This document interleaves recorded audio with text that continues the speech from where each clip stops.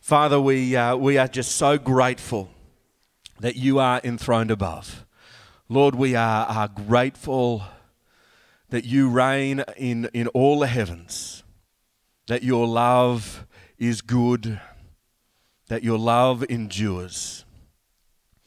Father, as we come to your word and as our children head out to treasure seekers, Lord, may we find ourselves lost in you. Lord, away from the worries of the world, away from the busyness of life, may we find ourselves once again at the feet of your throne, embraced by your word. Lord, lead us, we pray this morning. Amen. All right, kids, you can head on out to Treasure Seekers.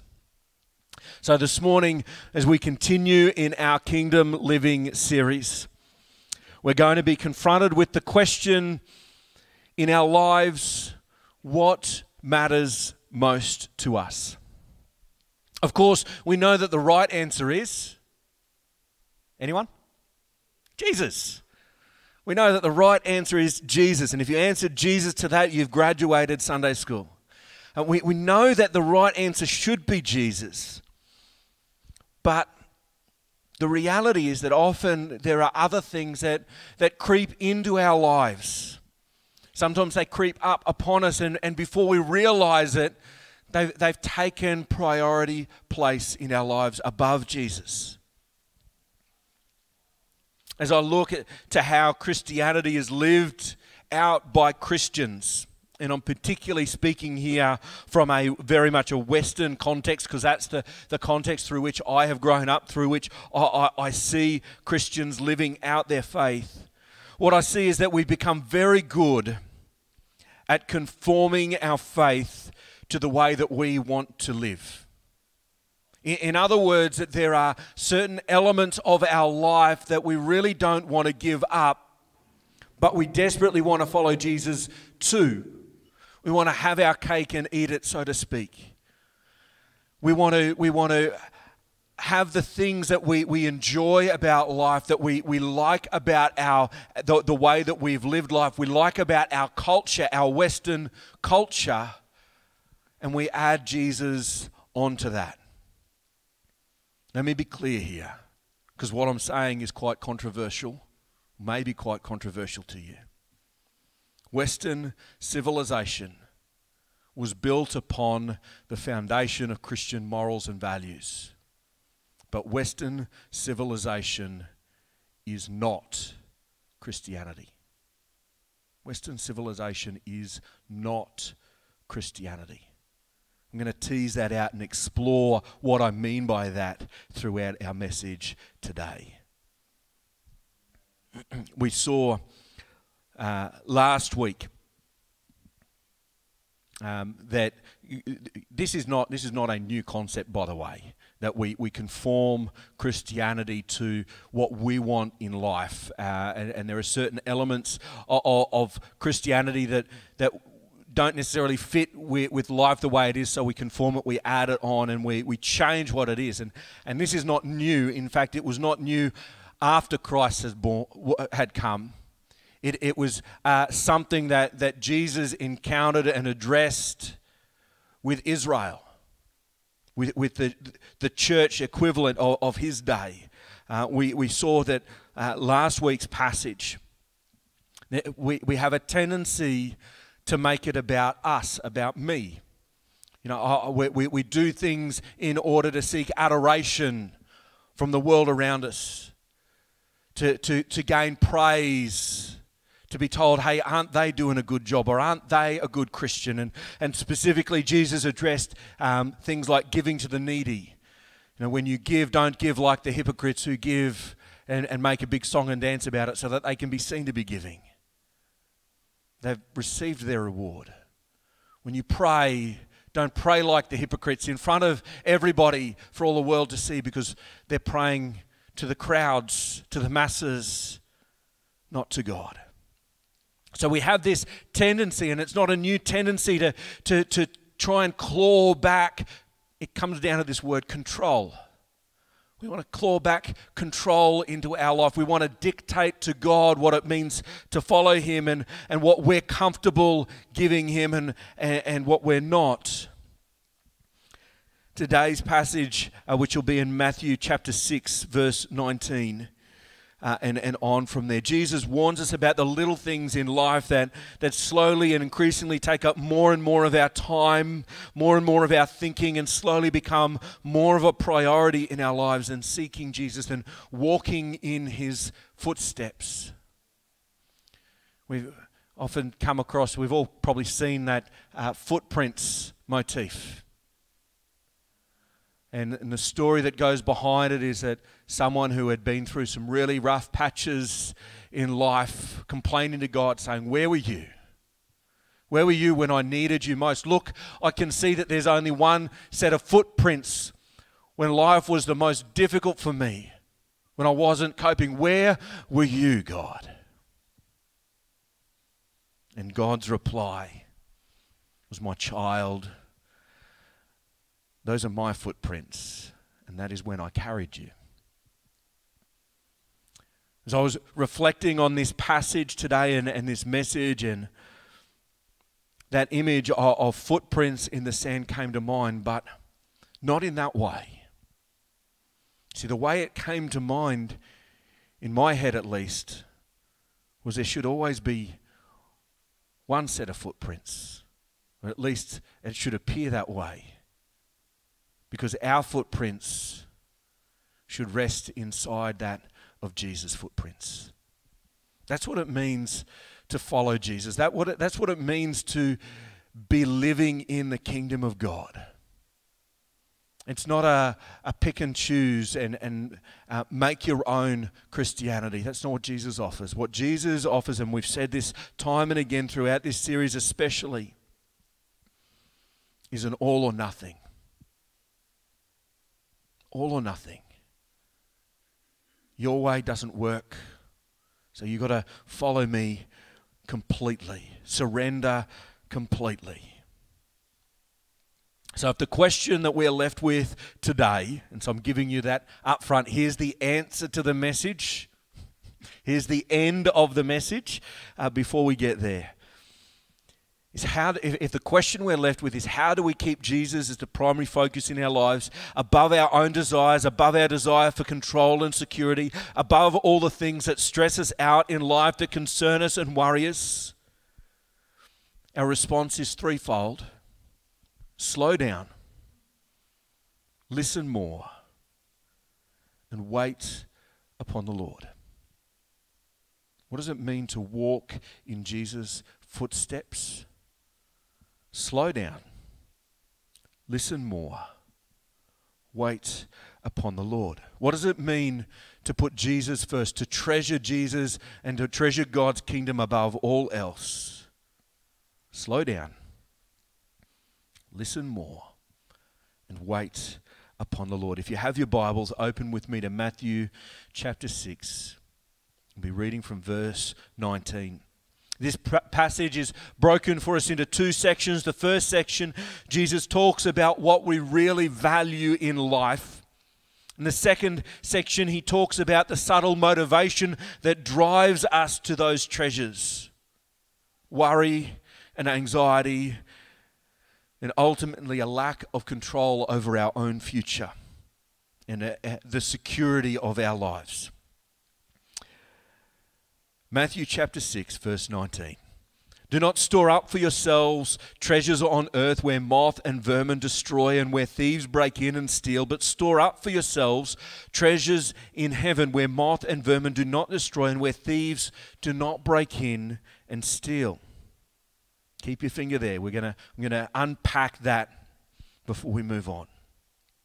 When we think of worldly treasures that Jesus is describing, the kind of treasures that moth and vermin destroy, that thieves break in and steal, we think of our material possessions, don't we? Clothes, cars, boats, things that you buy, things that you possess, things. But I think we could expand that list. We could put in here some things that are less tangible, things that you can't simply pick up with your hands.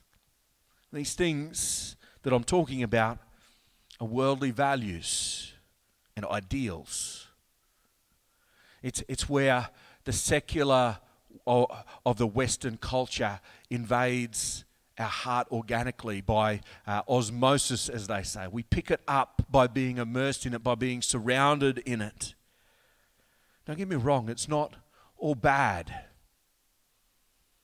But when it trumps God for priority in our life, when it trumps Jesus for priority, when it's driving our attitudes and behaviors which are not characterized by gentleness and compassion and grace and love, then that's when it becomes a problem. So what are some of these Western ideals, Australian cultural values that I think are these treasures, worldly treasures? Well, first of all, personal independence. Personal independence. From this idea, we develop the idea of personal liberty. You might think, well, that's hardly a bad thing, is it? And it's not. It's from this idea that we see an end to slavery. We see compassion for the needy and the vulnerable. But it becomes an issue when it develops into an idol that says, I should be the one who determines everything that's important to my life. That other people should not be able to make decisions that have an impact on my life without me agreeing to them. It becomes an issue, when it becomes an issue of control and an issue of my personal security, we want to be the ones to determine what goes on in our lives. We want to be the ones who determine the rules for how we are able to live our life. We want to be the ones to have that control. We don't want people to impinge on our rights and our freedoms. You heard that kind of language lately? I want to ask you a question, honestly. Where is that in the Bible? Where does Jesus say, where does anyone from the Bible say that we will have civil liberty from secular governments? Where does it say that we will be free from the persecution, from the ridicule of secular governments? I can tell you, in all my years of preaching the word, in all my years of reading the word, I don't find it. We've only got to go back a few weeks. And what Jesus promises us when he paints a picture of what it's like to live in the kingdom of heaven. He said, blessed are the persecuted, for theirs is the kingdom of heaven. It's a sobering thought because we don't like that. That's uncomfortable. Like it's if you go and tell me to go and walk across hot coals, I'm going to say you're crazy. If you go and tell me, if someone was telling me to impale my foot on a nail, I'd say you're mad.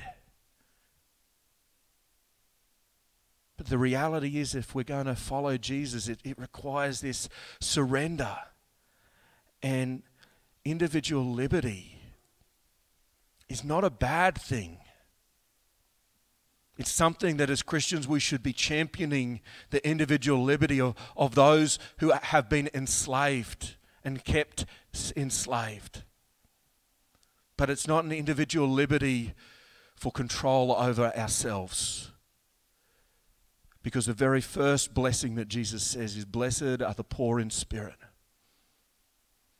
Blessed are you when you realize that your way is broken and sinful and results in destruction, And so you then come to me to follow my way. That's what it means to live in the kingdom of heaven. Oh, I guess another one, as I think about it, we think about the great Australian dream. Own a house and a car. The problem is that now, in order to own a house and a car, we've got to have two jobs. And so it's a house and cars. And that's nice, but there's an underlying sentiment that drives that. And you know what that sentiment is? That sentiment is a security, a control over the future of our life. That's what we desire. That's what is at the root and the core of the great Australian dream. It is this sense of security for the future, that we will want for nothing, that we will have all that we desire, and we will be able to be self-sufficient. That's another part of the great Australian culture, isn't it? When I was asked a little while ago, how would you define what is distinctive about Australia? What separates Australians from the rest of the world? One of the first thing that comes to mind is our ingenuity. When you look through the list of things that have been invented by Australians, this small country in comparison to the rest of the world, it is remarkable. When you hear the stories of our diggers in World War I and World War II, and their ingenuity, their ability to adapt to their circumstances, to survive, that is the Australian psyche, isn't it? The underdog, to rise up. But underlying all of that is this deep desire, this need for us to be in control of our lives. And that becomes a problem when it puts us in competition with surrender to Jesus.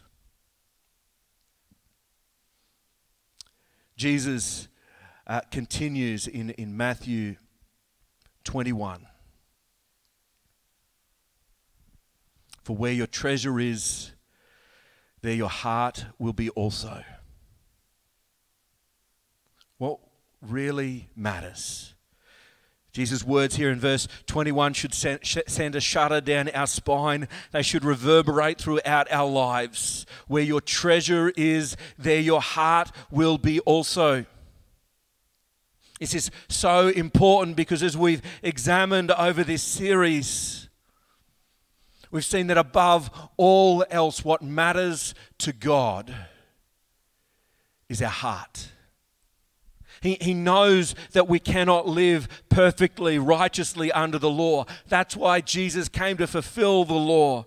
He knows the desires of our heart are sinful. And that's why he took it upon himself to bear the weight of our sin, to bear our punishment. But in order to receive this gift of grace, our hearts need to be repentant. Our hearts need to treasure above all else God's righteousness. Not a righteousness that we can earn. Not a righteousness that is of our own. That a righteousness that comes from God. A righteousness that by the very act of God giving it to us glorifies himself. He is the source of our righteousness. And that needs to be the center of our desire. There is this tension that we live with between the pull of the flesh, the temptations, the desires of the flesh, as Paul puts it, and the pursuit of God's holiness and righteousness. So what do we value most? What do we treasure most? And how do we see that played out in the way in which we live? These questions are the tests for our heart. To test and see whether we are truly devoted to Jesus or whether we have misdirected our focus, our priorities. Are there things in our life that are getting in the way of living in the kingdom of heaven, living in the freedom from the bondage to sin that Jesus has given us, knowing the righteousness, the right way that God has shown us and provided for us. Not all of these things, a house and a car, individual liberty, are bad things. So how do we know when they become a problem? Well, let's have a look. Verse 22. Jesus says, "The eye is the lamp of the body. If your eyes are healthy, your whole body will be full of light. But if your eyes are unhealthy, your whole body will be full of darkness. If then the light within you is darkness, how great is that darkness? No one can serve two masters. Either you will hate the one and love the other, or you'll be devoted to the one and despise the other. You cannot serve both God and money." How do we recognize when these priorities, these things, these essentials in life, we need a house, we need a car, we need to work, we need to prioritize the liberty of those who have none. And Jesus says, take a look. How much of your life is focused on these things? The biggest issue that we're facing, we're all dealing with at the moment, is the coronavirus. And all that comes with that, the flow-on effects. Has that become a treasure in your heart? Has it become a distraction? Do you value the debate, the discussion? Do you value the arguments that happen around this?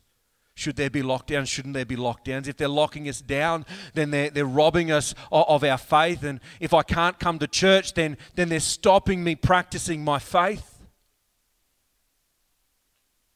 Let me tell you on that point, the Bible is very clear. We are not to be Christians in isolation.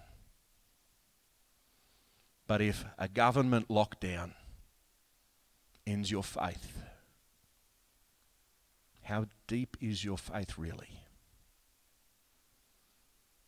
When we look through the Bible, Daniel, he was in a very secular world. There wasn't a great deal of freedom around how he lived out and expressed his faith and how he worshipped God. Esther was the same. Joseph, he had no church. We've just done a series through the life of Joseph. He had no church. He had no life group. He had no family to go home and pray with. There were no church services for him to go to on the Sabbath. Yet Joseph thrived in his relationship with God.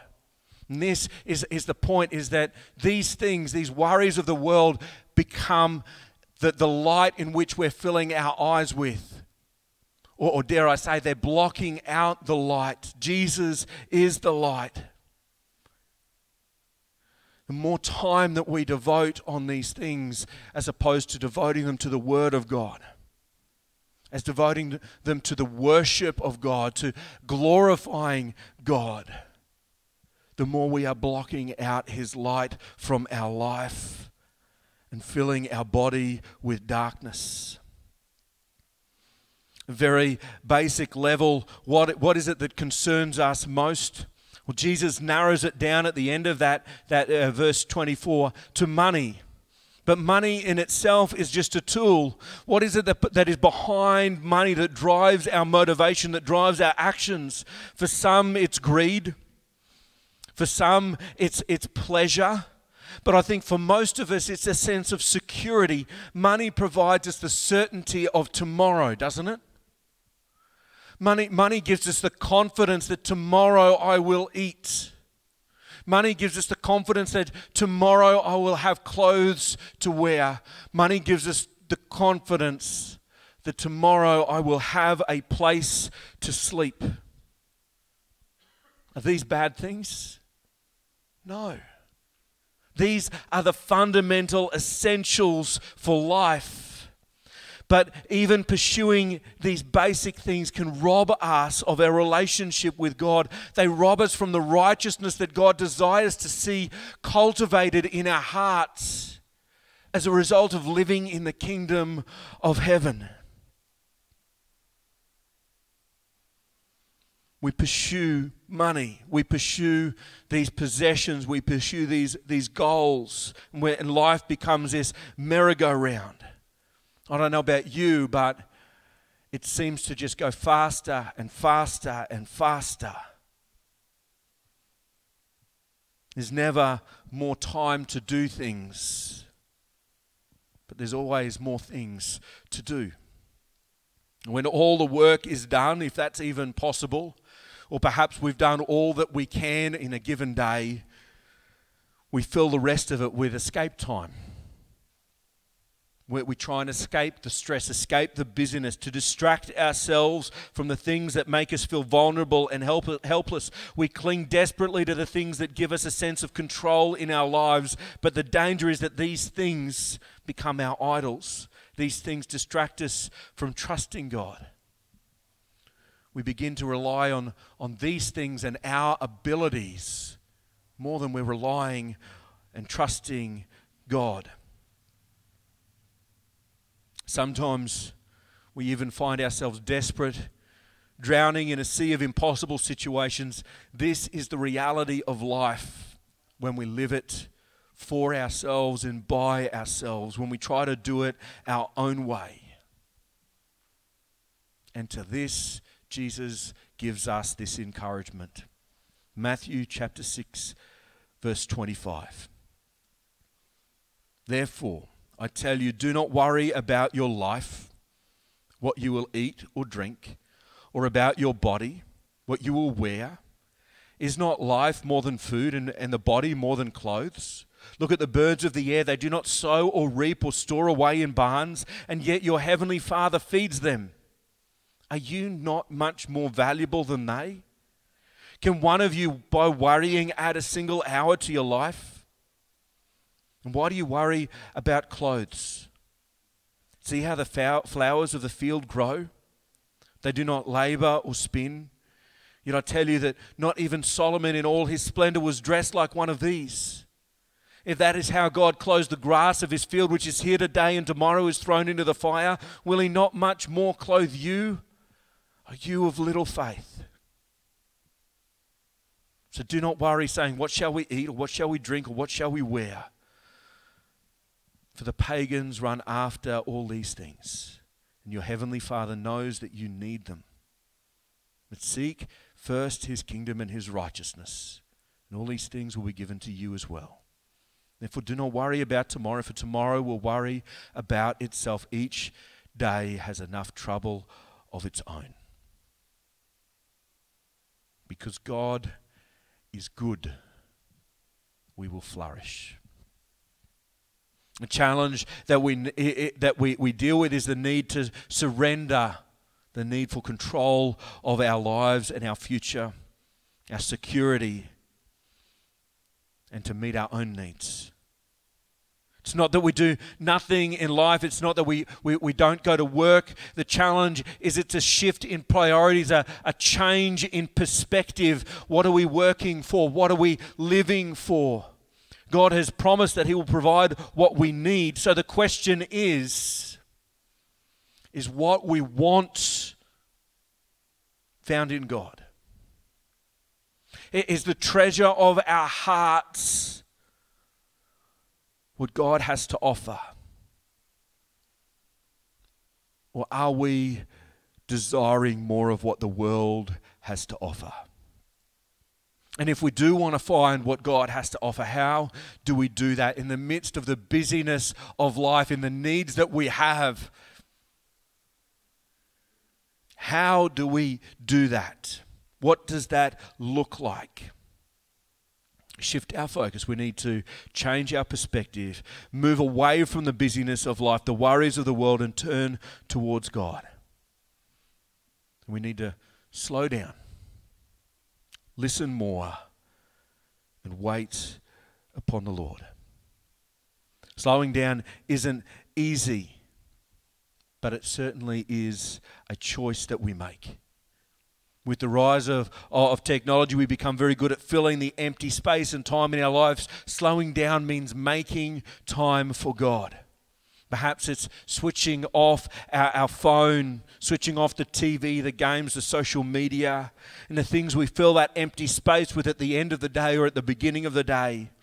Slowing down is about making time in our lives for what matters most.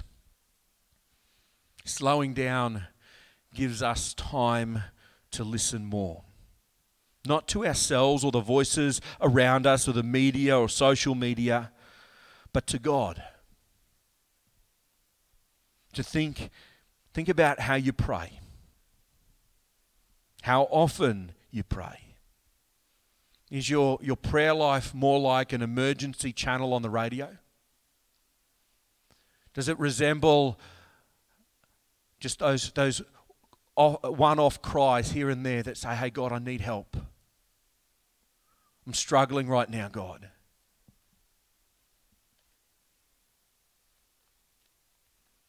Or is it defined more by an intimate devotion? Does your prayer life reflect talking to God or listening to God? I remember when I was 9 years old and I was struggling with my maths homework. I just couldn't do it. And I remember my dad, who was a maths teacher at the time in high school, sitting down to help me work through this maths stuff. And he tried explaining this maths problem a dozen different ways. He showed me a dozen different ways that I could solve this problem, and I just kept talking over the top of him. I can't do it. It's too hard. I don't get it. I don't understand. And sometimes we can be like that with God, can't we? When life gets the better of us, when we're struggling, we come to God and we just talk at God. We talk over God. We run in, we lay our complaints at God, we tell him all the problems and how we want him to fix it, and then we run out the door and expect it to go our way. We need to slow down a bit in order that we can listen more. Does your prayer life involve reading the Word? It seems an odd thing because prayer, we associate prayer with talking. Not everyone hears God in an audible way. That's why He's given us His Word. Take time to listen in prayer. Read His Word. Don't just read through it, but read it and let it resonate. Seek God. What are you saying here, God? The psalmist wrote, "Be still and know that I am God. I will be exalted above the nations." Take time to listen more.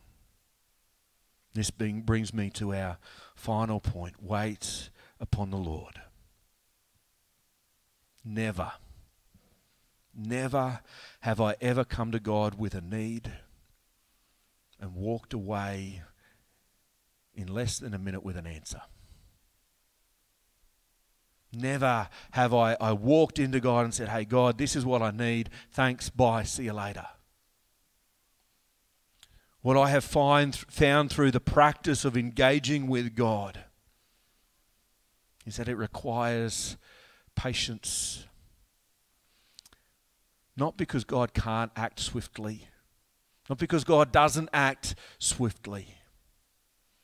It takes time for me to tell Nick to shut up, to tell Nick's heart desires to shut up, and to be able to listen. Because I can imagine a whole lot of things. I can imagine a world that is a far greater and better world. But I can never imagine fully the world that God plans, the world that God desires, the world that God is at work in restoring and redeeming. I can never fully fathom his ways, understand his purposes and reasonings. Occasionally, I get a glimpse that makes a little bit of sense. And that's why he's God and I'm not. Slow down. Listen more. And wait upon the Lord. That's what it means to seek first the kingdom. He's the God who the wind and the waves obey. He's the God that at his will kingdoms rise and kingdoms fall. He's the God who is always in control. And he's the God who saves. Slow down. Listen more. Wait upon the Lord. Let's pray. Heavenly Father, we just come this morning, perhaps conflicted, frustrated, angry, confused, torn. Lord, maybe we're wrestling because there's so much wrong that's around us. There's so much that we see that should be better, that should be done differently. But Lord, in a world that is lost,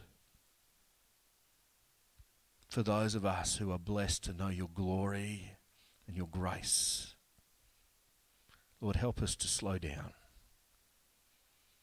Help us to listen to your heart, to know your heart, and to wait upon you for your ways, to live in your kingdom, we pray, Father, for your glory. Use us, mold us, we pray. Amen.